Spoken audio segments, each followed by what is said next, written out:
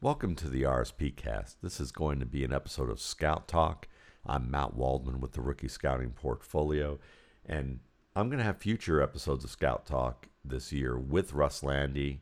Russ will be coming back. He is the head of U.S. Scouting for the Montreal Alouettes and a former NFL scout. He's agreed to do it again for the third consecutive year, so we're looking forward to doing that again. But I had some things on my mind after the 2021 opener here with the Buccaneers and the Cowboys. It was a fun game to watch, and I ended up spending a fair bit of the evening or night afterwards talking with former RSP writer Eric Stoner, and we talked about football, and then we talked about video games. And while I don't play a lot of video games anymore, he shared some really cool video game, how would I put it, like reviews, commentary, analysis of video games that are popular on YouTube. And it really got me thinking about performance again and the nature of performance, and how I know most of you come to my site and look for my analysis because you want to get better as a scout, or you want to know what it's like scouting the game, or you want to have at least some level of knowledge about it so that you can feel or try on what it's like to some extent. And I try to provide that for you guys in a variety of ways. And one of the things that I want to share today when it comes to performance is talk about the emotion of the game. So I'm going to read something that I wrote about 7 years ago. I'm sure many of you have read this at one time or another, but I want to read it here, and then I want to talk a little bit more about my own personal lessons about performance and how that has come to really help inform me about what happens in sport. And the name of this essay is called Deny Emotion and You Only See a Fraction of the Game. I wrote it in October of 2014, so it's a 7-year-old essay. It doesn't feel like it was that long ago. I still share this a fair bit, but I know a lot of people don't read nowadays, and with podcasts gives me an opportunity to share content that has some evergreen information to it. So first of all, there's a few things this post is not. Although some of you may suspect it is, it's not about bashing statistical analysis. Quality analytics will only help the game of football over time in the same way that quality practices of medicine helped mankind. Even if there has been, and will be arenas of film and statistical investigation where snake oil still peddled under the guise of legitimacy, there will always be these covered wagons trolling the plains. This post isn't a call to action about that. I'm not trying to save the football analysis world with my points in this essay, and I'm not telling you to abandon the pursuit of knowledge using measurable or logical outcomes based on data or film study. I do plenty of that in the Rookie Scouting Portfolio. I'm just as much about analytics as film, and most analytics who really get that knew that about me heading in. Dwayne McFarland, the reason he was attracted to my work, the analytics, fantasy, high stakes fantasy expert that he is over at Pro Football Focus, is the fact that he knew that I did analytics and combined it with film study. So most of all, what I'm trying to tell you is that I'm not claiming that I have all the answers here. I don't claim I have any of the answers. What I'm doing is sharing thoughts on a subject to add further spark to an ongoing conversation with a select number of writers about the game and how the general public studies it. Even if it reads otherwise, I'm not drawing firm conclusions. Keep this in mind, and you might find what I have to say below worth exploring. And the first point is that football is as much an emotional game as it's intellectual. Sport, like any performance-related endeavor, has players, plays, and storylines that ascend to the realm of high art. Engaging in the analysis of art can be an exciting process, but it's an imperfect endeavor. Now, I'm differentiating between analysis and criticism here. The root word for criticism is the Greek word kritikos, and it means able to discern. There's judgment involved with criticism, and a good critic is an educated person in this field. Yet art doesn't appeal only to the most educated among us. While an intellectual endeavor for some, It's not the only way it engages an audience. Football is as much an emotional game as it is intellectual. A coach, a player, and a team emotionally in tune with the tenor of a contest can gauge when an opponent has lost its will. There's no algorithm for it that we know of, and the tells from an observational perspective, they haven't been studied enough to determine if there's any predictive value to a player slumping his shoulder, the head pointing downward, or the hands resting on the hips. But most of us have enough of a combination of innocence and awareness to intuit that emotion has a deep role in the outcome of every human interaction. Academics who use stats as their daily tools to conduct research also realize that cognitive bias, in its simplest terms, being motivated by our emotions, is a real phenomenon. Although we often consider cognitive bias as a bad thing, it's not always the case. I mean, if a team's down 21-zip at halftime, emotionally still feels that they're really in the game, when everything from an intellectual standpoint indicates the opposite, this belief, faith, or form of logical gymnastics, whatever you want to call it, whatever this positive thinking that they have, can really be a helpful form of cognitive bias. So emotion is often the motivating reason why an offense or defense chooses to repeat a play call when it might not be intellectually the best option.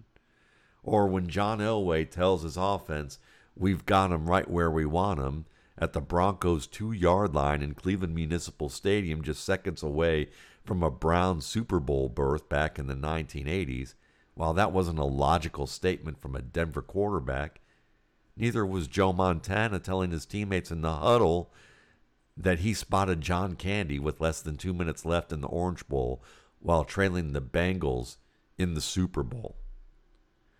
Writers, scouts, coaches, and teammates wouldn't praise players for their passion, energy, and resiliency if it wasn't a huge factor in the game. And I know that there are some who just hate the term momentum. And if I've read his takes correctly, and I don't know whether this has changed, again, I wrote this 7 years ago, my colleague at Football Outsiders, Aaron Schatz, doesn't believe in momentum. Now, I understand the thought that if you can't measure it with why, if you can't measure it at all, why legitimize it as a concept? But whenever I hear someone dismiss the concept of momentum, I have the sneaking suspicion that person has never competed in a physical contest where fear for their well-being is a real factor of influence in the competition. If they've participated in sport, then I'd be willing to bet that they've blocked out that part where they may have emotionally given up once they got popped in the mouth or physically dominated by another human being. Because I've seen my share of people with a highly intellectual bent rationalize the moments where they got physically dominated and ultimately emotionally flustered in that moment. They'll blame the domination on the opposition breaking the rules with rough play. They'll question the fairness of the game. They'll make logical conclusions that they should stop making the effort at all. And then the reaction falls under a convenient opportunity to preserve this intellectual, non-emotional perspective about sport. But it denies something truly important about contests. And before I get too far on this, I don't know if this is Aaron Schatz's experience, and I'm not attacking his manhood or his toughness. I'm questioning if he's ever truly competed in situations where the prospect of getting physically dominated with a side dish of pain was a real part of his formative experiences, because a lot of people have not engaged in sport at that level beyond early childhood, and it's easy to forget about the role of emotion in competition, especially as we grow up and we start to pursue more academic-oriented things. We can kind of divorce ourselves from the emotion and the value of emotion. There aren't a lot of professions in this world where we actually study emotion, and if we do, it's about studying how to manipulate the emotions of people. So this isn't solely about football either. I mean, wrestling and boxing are even better examples of highly intellectual sports that have equal doses of emotion as a competitive factor. Boxing isn't called the sweet science because it sounds cool. I mean, Mike Tyson may have made some colossally stupid decisions in and outside the ring, and I love the fact that he's so honest about that. It's refreshing to see someone with the humility to talk about things the way he did. You know, honesty. There's a lot to learn from him. But listen to him talk about the technique and strategy of boxing, and he'll display great quantities of intellectual skill on that subject as well. And think about the famous No Mas rematch between Sugar Ray Leonard and Roberto Duran. Now, I was alive to see that as a kid. It epitomizes the idea of one fighter allowing his emotions to override his skill. Say whatever you like about preparation and conditioning, but we've seen matches where physically and intellectually disadvantaged opponents still managed to beat the favorite. And in this case, Duran lost his will. Now, despite the fact that 25 of Sugar Ray Leonard's 36 victories were knockouts, his style was best known for his speed, technical precision, and timing to mentally confuse, physically tire, and psychologically overwhelm an opponent's emotion rather than sheer power locating his opponent's good night button at will. And Jim Brown? He was more like football's Joe Louis or Muhammad Ali. He was a physical Superman who might have been average on his home planet, but on Earth, he was a dose of humanity's future 50 years ahead of his time. Brown never missed a game in an era of football that was outlawed by the Goodell regime. In his book, Out of Bounds, Brown discusses his fears playing the game. This is what he said. I was scared, not physically. You can't play in the NFL, not for long, if you're frightened of taking punishment. What scared me was the Giants' tactics. Specifically, I was afraid those tactics would stop me from performing. In my entire life, fear of not performing is the greatest fear I have ever felt. I wasn't alone. Bill Quinlan, a defensive end, was one of the roughest, toughest guys on the Cleveland Browns. He would throw up violently before every single game. Quinlan's boogeyman was inside his stomach, tearing it away. Being the start of my team, perhaps the most scrutinized man in the league, being the star of my team, perhaps the most scrutinized man in the league, my boogeyman was 20 feet tall. The pressure on any big star is somehow unique. You're in the dressing room before the game. Younger guys are glancing at you. Veterans depending on you. 60,000 people want to be entertained, brother. You can't have an ordinary game. That shit would scare me to death. I'd be trying so hard to concentrate, start thinking, wow, I think I'd rather not be here. At first, when I had those thoughts, I was miserable. I felt so damn guilty. Then I talked to other people, not my teammates or opponents, but men I respected in other professions, and learned that fear is perfectly natural. It's essential if men didn't blink when you threw something at their eyes. If they had no fear, they wouldn't survive. I was set free. Once I admitted I had fear, I used that sucker, made it my ally. Okay, I have a contest this afternoon. I am fucked up. By game time, I can take this totally messed up feeling, pull my stuff together. Can I do it? Can I come face to face with the devil and still perform? When I discovered I could, it was a hell of a piece of knowledge. By kickoff, I could grip my fear, transform it into power.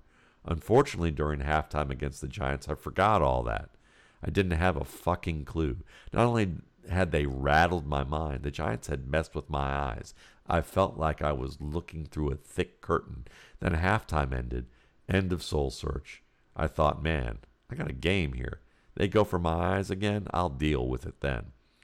I never discovered what I would have done. First time I got the ball, I broke a long one, touchdown. Next time we got the ball, I scored another strong TD. That was that. The Giants stopped going for my eyes. I think I know why. I've always felt that competition stripped to its essence is a battle of will. Skills, conditions, even luck may vary. Only one thing is constant. Break an opponent's will, you will beat him every time. Control a man's mind, his body will follow. Notice Brown said control a man's mind. But the primary context of this passage dealt with the emotion of fear. A more accurate statement might have been take away a man's control over his emotions, his body will follow. After all, the origin for the word will is the Latin velle, which is to wish. Wishing involves desire, which requires an emotional investment. Once a player's emotional well-being supersedes his investment in his performance, his will's gone. While Brown says he wasn't physically scared, I think he's trying to differentiate between two types of physical fear, and one of them did scare him. We're also talking about how arguably one of the toughest players in football history perceived fear. Later in Out of Bounds, Brown shares a conversation with Hall of Fame tight end John Mackey about fear. John said, shit, when I used to play against certain guys, I knew were scared. First play, I'd pop them upside their head. That was the end. I didn't have to worry about them the rest of the game. John was right. Football is not about tricky plays. It's about dominance, physical and mental dominance. What Mackey said hasn't changed much 60 years later. In my RSP Film episode with former NFL defensive end Ryan Riddle, my old friend who used to write at the Bleacher Report, Riddle drew upon his experience to discuss the emotional element involving Shaq Thompson's first quarter hit on a UCLA defender when we were watching the Carolina safety, or at least former Carolina safety and linebacker in that moment. And Ryan said, that was a nice hit, you know. You make a statement with something like that. These guys are trying to feel each other out. It's like the first round of a boxing match or MMA fight. Moving around the ring and saying, hey, you really want to play here? You really want to make those catches there? You'll maybe think about that the next time you come around here. This is my house. Despite every level of football tightening the rules on physical violence, the bodily intimidation factor is never going away as long as physical contact is an integral part of the game. Although a dominant ground game still beats or breaks the will of the opposition in today's NFL, the dramatic growth and emphasis of the passing game since the Jim Brown era means there's a greater investment in factors other than brute force and physical punishment. And that means you shouldn't underestimate the psychological power of intellectual domination. One great hit may sap a player's will immediately, but a series of intellectual defeats based on physical underpinnings of timing, strategy, and precision also creates enough confusion to instill fear and drain an opponent's will. Do you think Johnny Unitas' acumen as a play caller and timing with Raymond Berry didn't create fear and awe in the same way that Tom Brady going to Rob Gronkowski, both guys who were well past their prime physically according to most analysts, the way that they draw fear in the minds of defenders who don't know where they're going to throw the ball next and have difficulty conceiving of the fact that they've just covered someone tight enough, but the ball just lands exactly where it needs to be every time.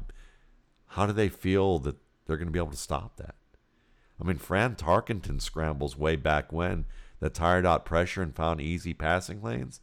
Those were often backbreakers. Look at Russell Wilson's fourth quarter scrambles. And look at that throw to Marshawn Lynch in a Monday night game against Washington back in 2014, and you'll see an emotional dagger right there. The speed and grace of Sid Gillman's passing offenses were enough to generate a career-oriented existential crisis among defenders who had to face them. Offenses that spread the field and the resulting hybridization of skill players have increased the strategic element of the game and the demand for speed and quickness. So these changes have also upped the value of mental dominance as a common fear factor. It's no coincidence that as the strategic elements of the game have grown, so have the means to intellectualize it. The combine, the data movement, ESPN's sports science TV show, fantasy football, they all rely on these strategic and physical elements that can be weighed, measured, timed, tracked, and documented. These processes provide layers of helpful information, but they can, even unintentionally, make an orphan of the emotional element of the game. In an academic vacuum, the idea of interdisciplinary research among kinesthesiologists and sports psychologists sounds like a fantastic way to change this growing notion that the emotional element of football has no valid place in analysis.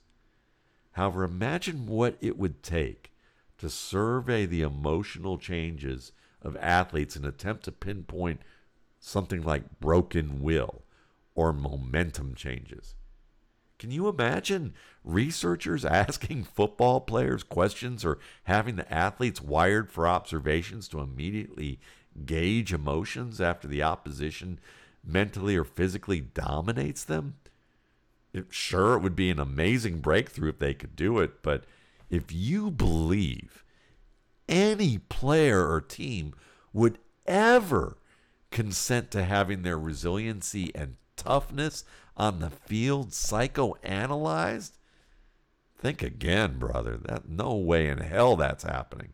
Players would fear how teams would use or misuse the data to judge their emotional fitness to play the game.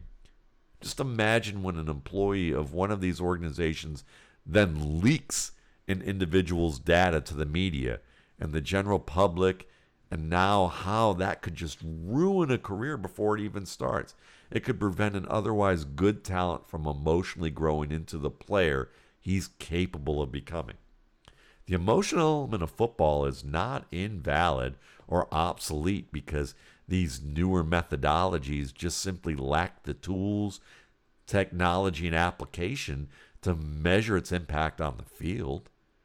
We may have to do our own interpretation of emotional elements of the game, and this analysis will always be incomplete at that point. But so are the film-based, strategy-inspired, and data-driven judgments that never factor emotional impact at all. Of course, there's no such thing as perfect information, but it's important that we don't deny an element of the game because we can't measure it the same way we measure distance traveled in space and time, or technique, strategic results, or physical characteristics. Because, high art, regardless of the medium, whether it's music, sculpture, sport, has flaws and complexities that are sometimes beyond our grasp of logic. The word analysis is a Greek origin for analysis, meaning a breaking up, which according to Wikipedia, the word has been ascribed to Isaac Newton in the form of practical method of physical discovery, which he didn't name. In the context of studying football tape as a practical method of physical discovery, I much prefer analyzing moments of football rather than critiquing them. However, I'd be fooling myself if I claimed I never critiqued football players. I do it all the time. You're on my Twitter account, or you listen to me on this podcast, or at Football Guys, The Audible. I critique players all the time. Critiquing football involves a judgment like a ranking or determining a prospect's ability to make the cut in the NFL. Although rankings and judgments are a part of my job that financially sustains me as a writer, I much prefer the analysis side, taking apart a player's game, learning how it fits together, and how it might fit in the professional ranks. A reason is the capacity for football to have an artistic layer. Great art often appeals to our emotions, and despite its power, it can also be flawed. The perfection is often its imperfections. Brett Favre's play was often high art, even if there were moments where it was as lowbrow as some of Shakespeare's characters. The Packers quarterback inspired seasons of coaches screaming, "No, no," to begin a play, only to end it with a resounding yes. Barry Sanders defied the logic of the running back position. Ask a coach if he'd teach a young running back to take the conceptual risks that Sanders took, and if you get anything different than hell no, that coach either has the next Barry Sanders or they have a serious lack of coaching wisdom or they're just a downright liar. Great art breaks rules and transcends flawed ideas and limitations. It makes risky choices and succeeds in spite of them, if not because of them. And sometimes it defies logical explanation. There are performers, writers, and visual artists who are confounded by the logic of an educated critique, where the critic sees far more in that artist's work than what even the artist intended. It doesn't mean that what the critic saw is wrong. It also doesn't mean that what the artist did was less artful because what the critic sees wasn't part of what the artist consciously tried to do. Great football players and plays can have the same layers of complexity, whether intellect or logic doesn't do justice to explain its quality. Now, I wanted to share this because when we talk about performance, performance is different than practice.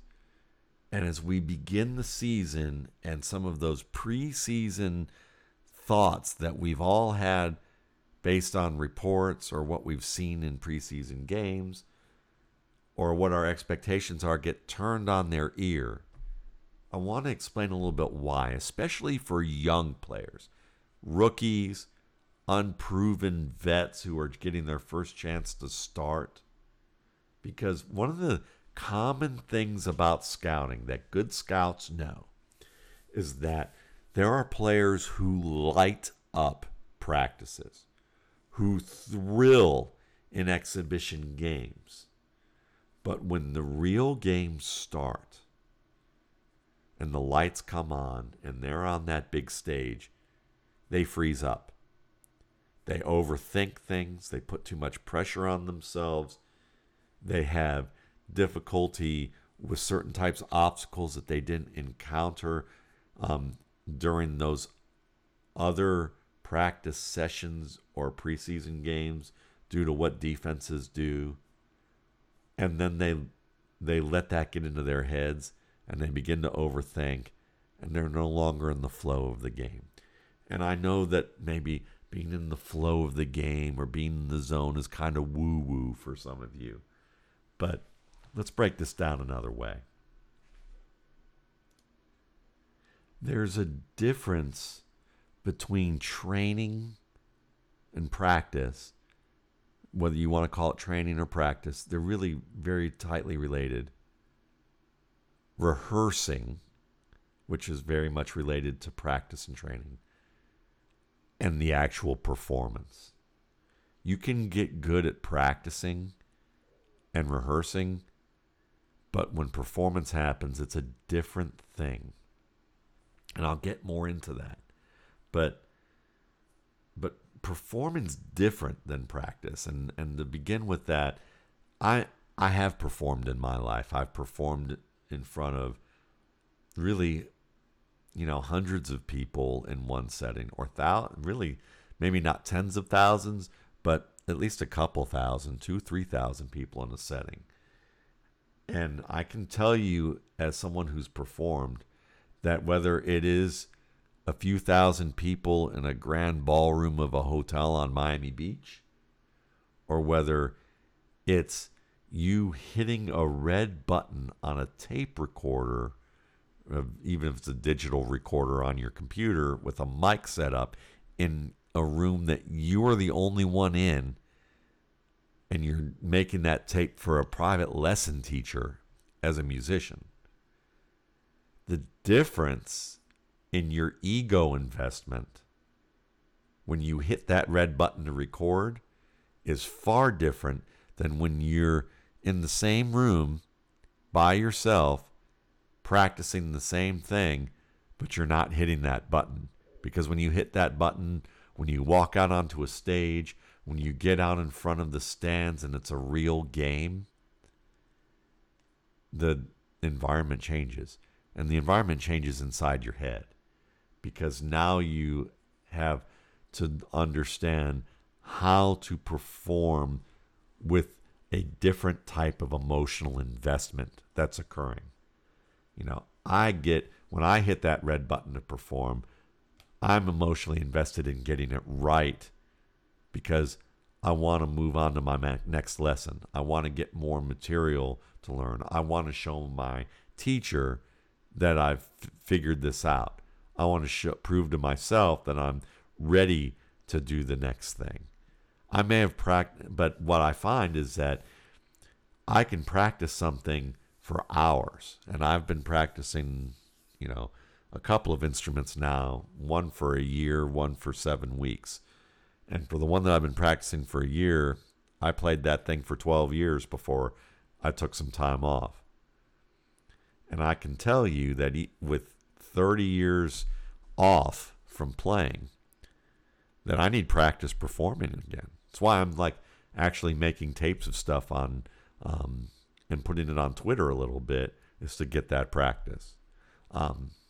But the first time in my lessons, that I'd get assignments, I'd practice for, a month on something, spend an hour on a concept maybe every day.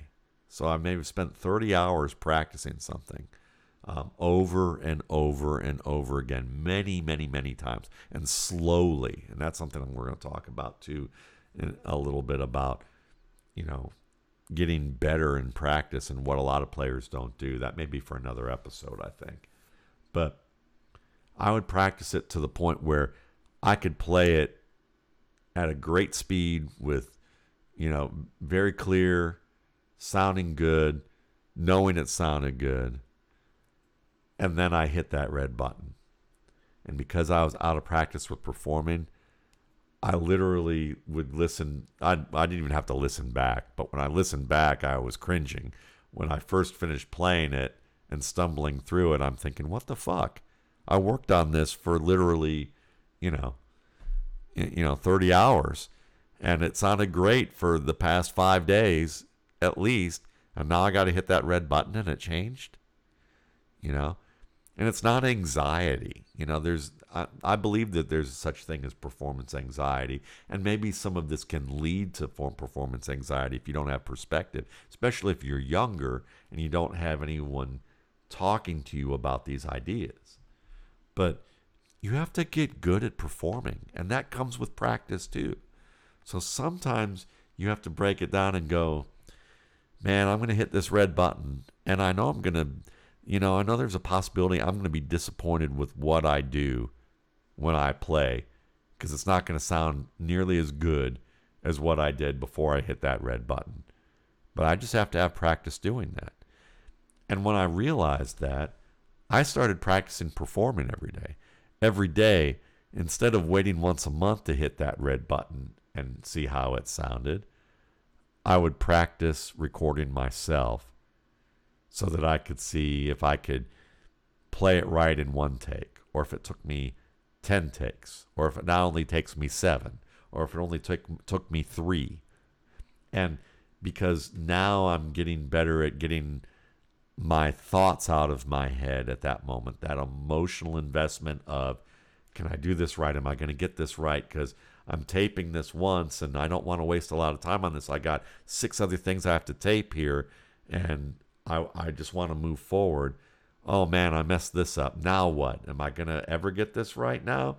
And you start letting doubt creep in your head. And when that happens, the whole session can fall apart. The whole experience and performance of what you're doing can fall apart, because now you've let all that doubt seep in. And that doubt is emotion. A lot of that's your emotional investment into doing it right.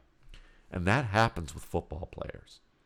They won't talk about it a lot because, again, if you're labeled as emotionally soft or weak-willed or, unable to perform, especially when you've already done it at the college level and it suddenly you've lost your confidence,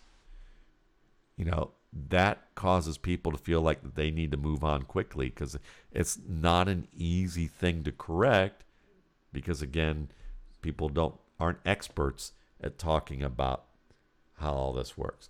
Think about Ronald Jones in his first year and how he had lost his confidence and how he regained that. There are some players who lose their confidence and it never comes back.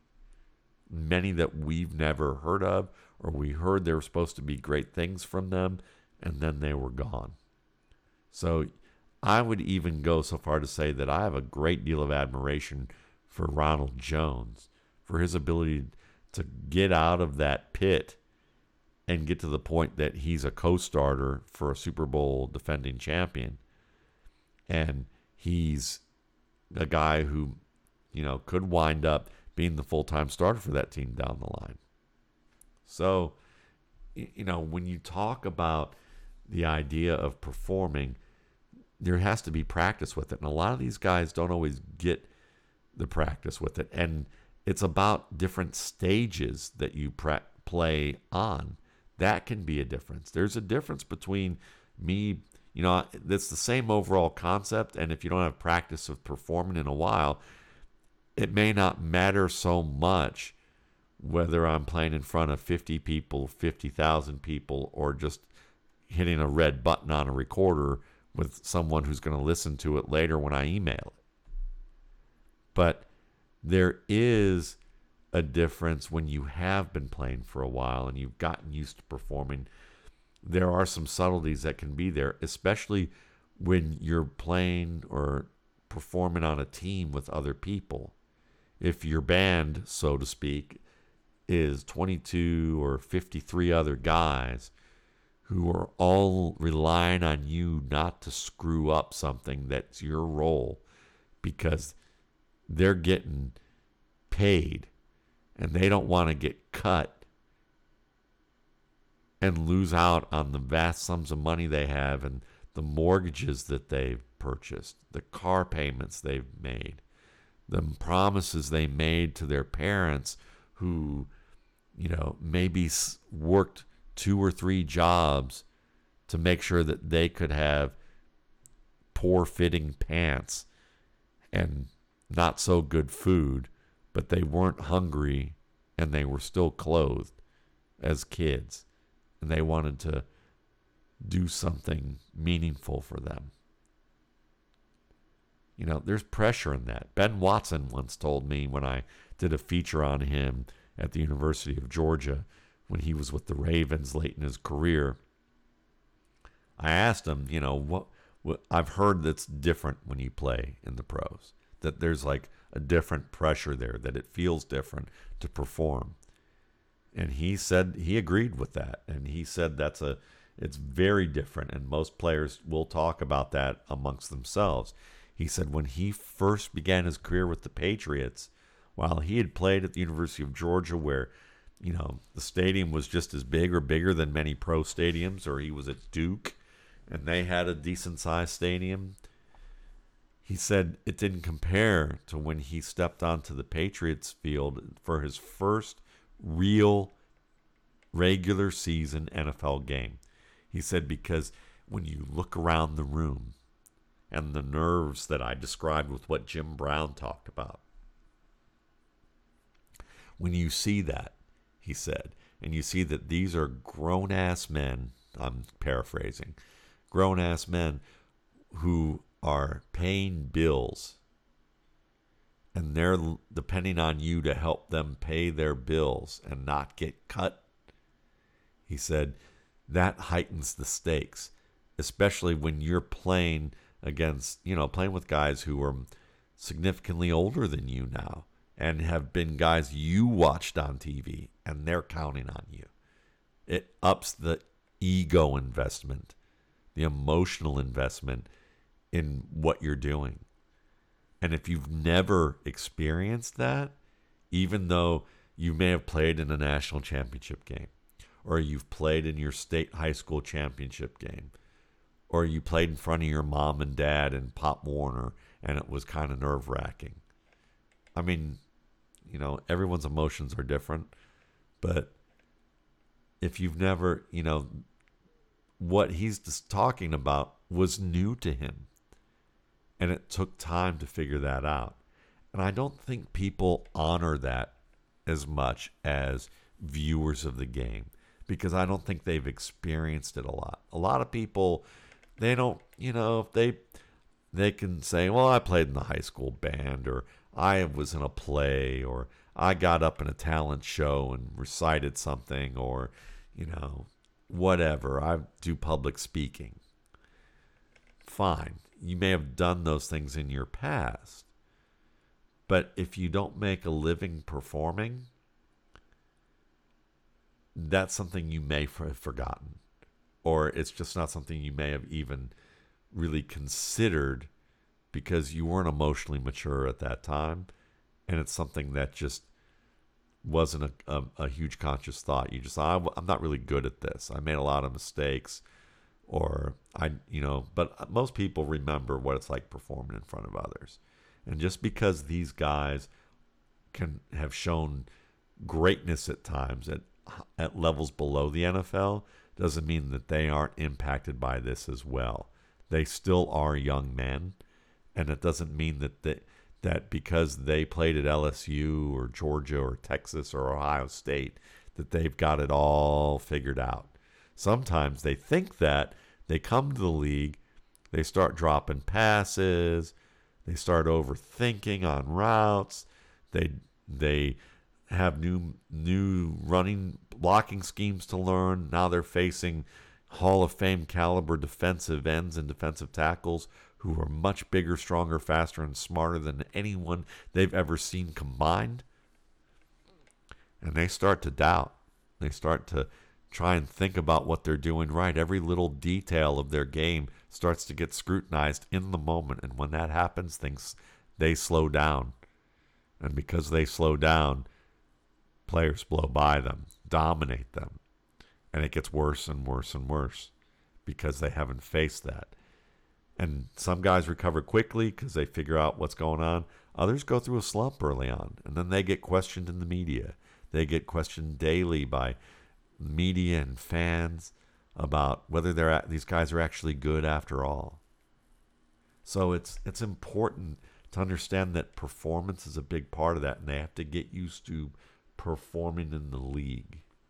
And it hits them at different times. They might start strong, and then they hit an obstacle, and then they've never dealt with obstacles like this. So, that matters. And rehearsal is a different part of that, because rehearsal, again, is a more controlled environment. The preseason's more controlled.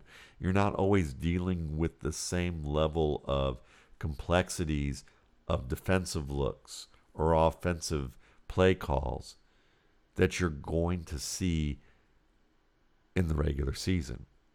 So it can give a false sense of confidence. So when we talk about performance, I want people to realize that it is about practicing that. That if you haven't practiced performing, then, you have to understand that for these players, they have a shorter timeline to get better at performing. They can't just suck at performing for a long period of time or they'll get replaced. But even the best players have awful, awful moments. If you go back and watch old tapes of Hall of Famers, you'll see it. You'll see bad seasons or weeks where you look at them and go, wow, they missed that tackle, or they completely misdiagnosed that play. That happens. So the point, though, is people who are the best at it don't give up. They find a way to practice the things that they're not good at. And practicing is about working on something you're not good at until you can actually do it, or working on something you can't do until you can do it. Now, you'll see that in our society with football, when we watch practice, we end up over-critiquing people who are doing just that because we're looking for perfection right there. And they've kind of meshed practice with performance in a lot of ways that's unfair. They set an expectation of this being a performance by allowing fans to be at practices and media to be at practices. And when media's critique practices, they're critiquing it like it's a performance. And that can really conflate some things. Unless you're a Tom Brady or a Patrick Mahomes who can make mistakes in practice now and people don't think that they're bad. Though, Mahomes in his first year threw 6 interceptions in his first practices and people freaked out. Whereas Tom Brady has talked about, and I wrote about this during that year and during that summer, and when that happened, said, calm down, everyone. Because, again, Tom Brady purposely looks for things that he's not sure he's going to be able to do to see if he can do it and see whether it's worth continuing to practice on to get better at, or if it's something that he shouldn't even try. That's the value of practice that some players, when they're just trying to make the team or to get the starting job, don't have the luxury of doing to the degree that you would think. But when you realize the dynamic that's in play that I just discussed, it's understandable, as shitty as it really is. So, getting good, understand that what practice is about, and how NFL has kind of greased the skids away from the true nature of what practice should be. That's part of it. But practice is, it's a matter, you have to get better. And when you want to get better, you just have to keep doing it. At some point, you have to understand that even the best performers have had such bad moments, like I said, but they keep going. And when you keep going, that's when you get the lessons. I have a 16-year business, and you can look at whether you agree or not, and that's fine. You can look at the ratings that people have given my podcast, or the followers that I have on social media, or the subscriptions that I've gotten with my work. And all those things are indicators that I've been successful in my career at this point. But it came on the bricks. The foundation that I built was on mistakes. Because all the mistakes I've made with the RSP, and I've made many, they were all things that I learned from. I wouldn't have been able to see Patrick Mahomes for what he could be if I didn't make the mistake of loving Blaine Gabbert as a prospect and learning from it. I wouldn't have seen Nick Chubb and steadfastly stayed,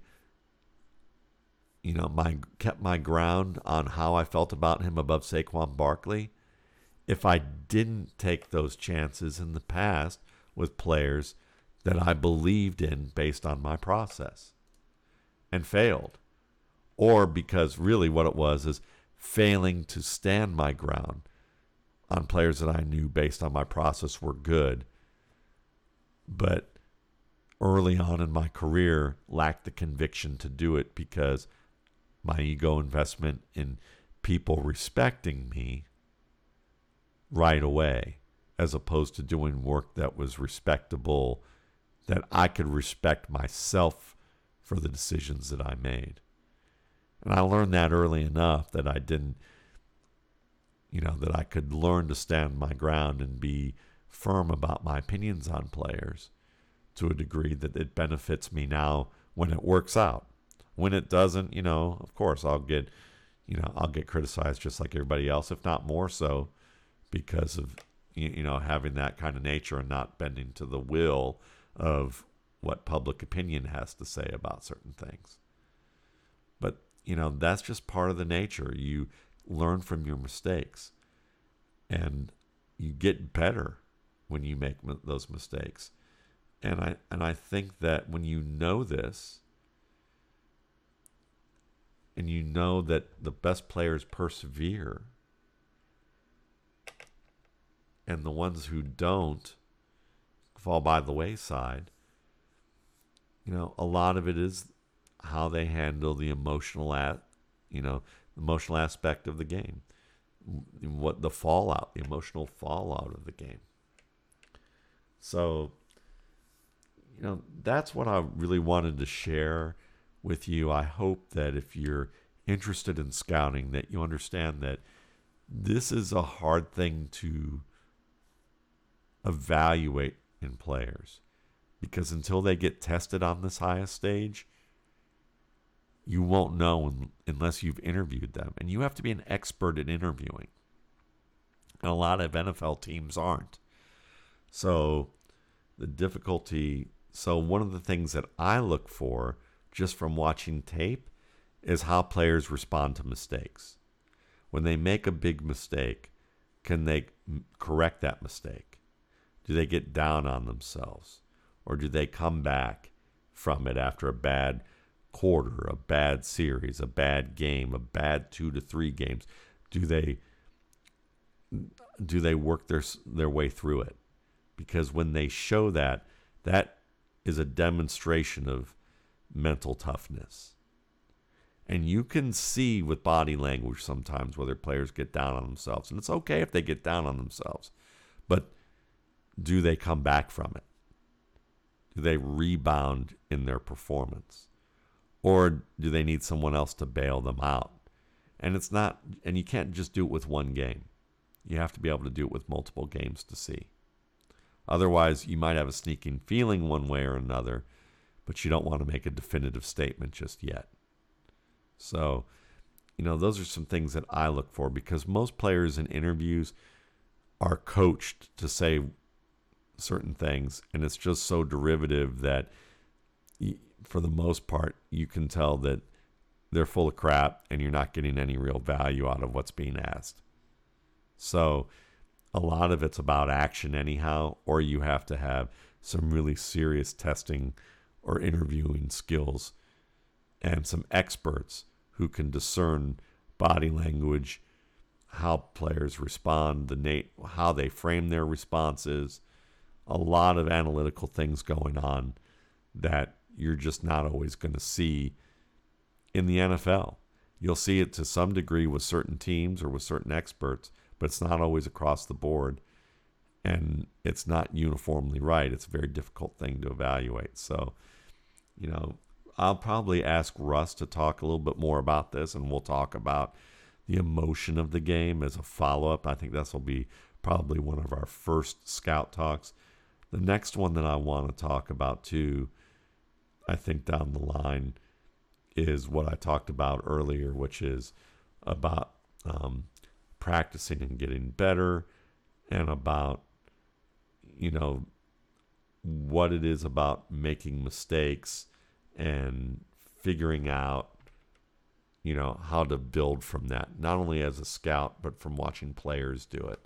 So there's a number of things, a number of topics that we'll delve into about the nature of performance and the nature of practice, and about learning technique, and about practicing your ability to practice performance.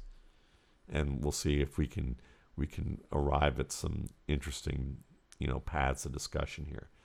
But hopefully you found this as an interesting foray or introduction to some of the things that we'll talk about this year. And I appreciate you listening.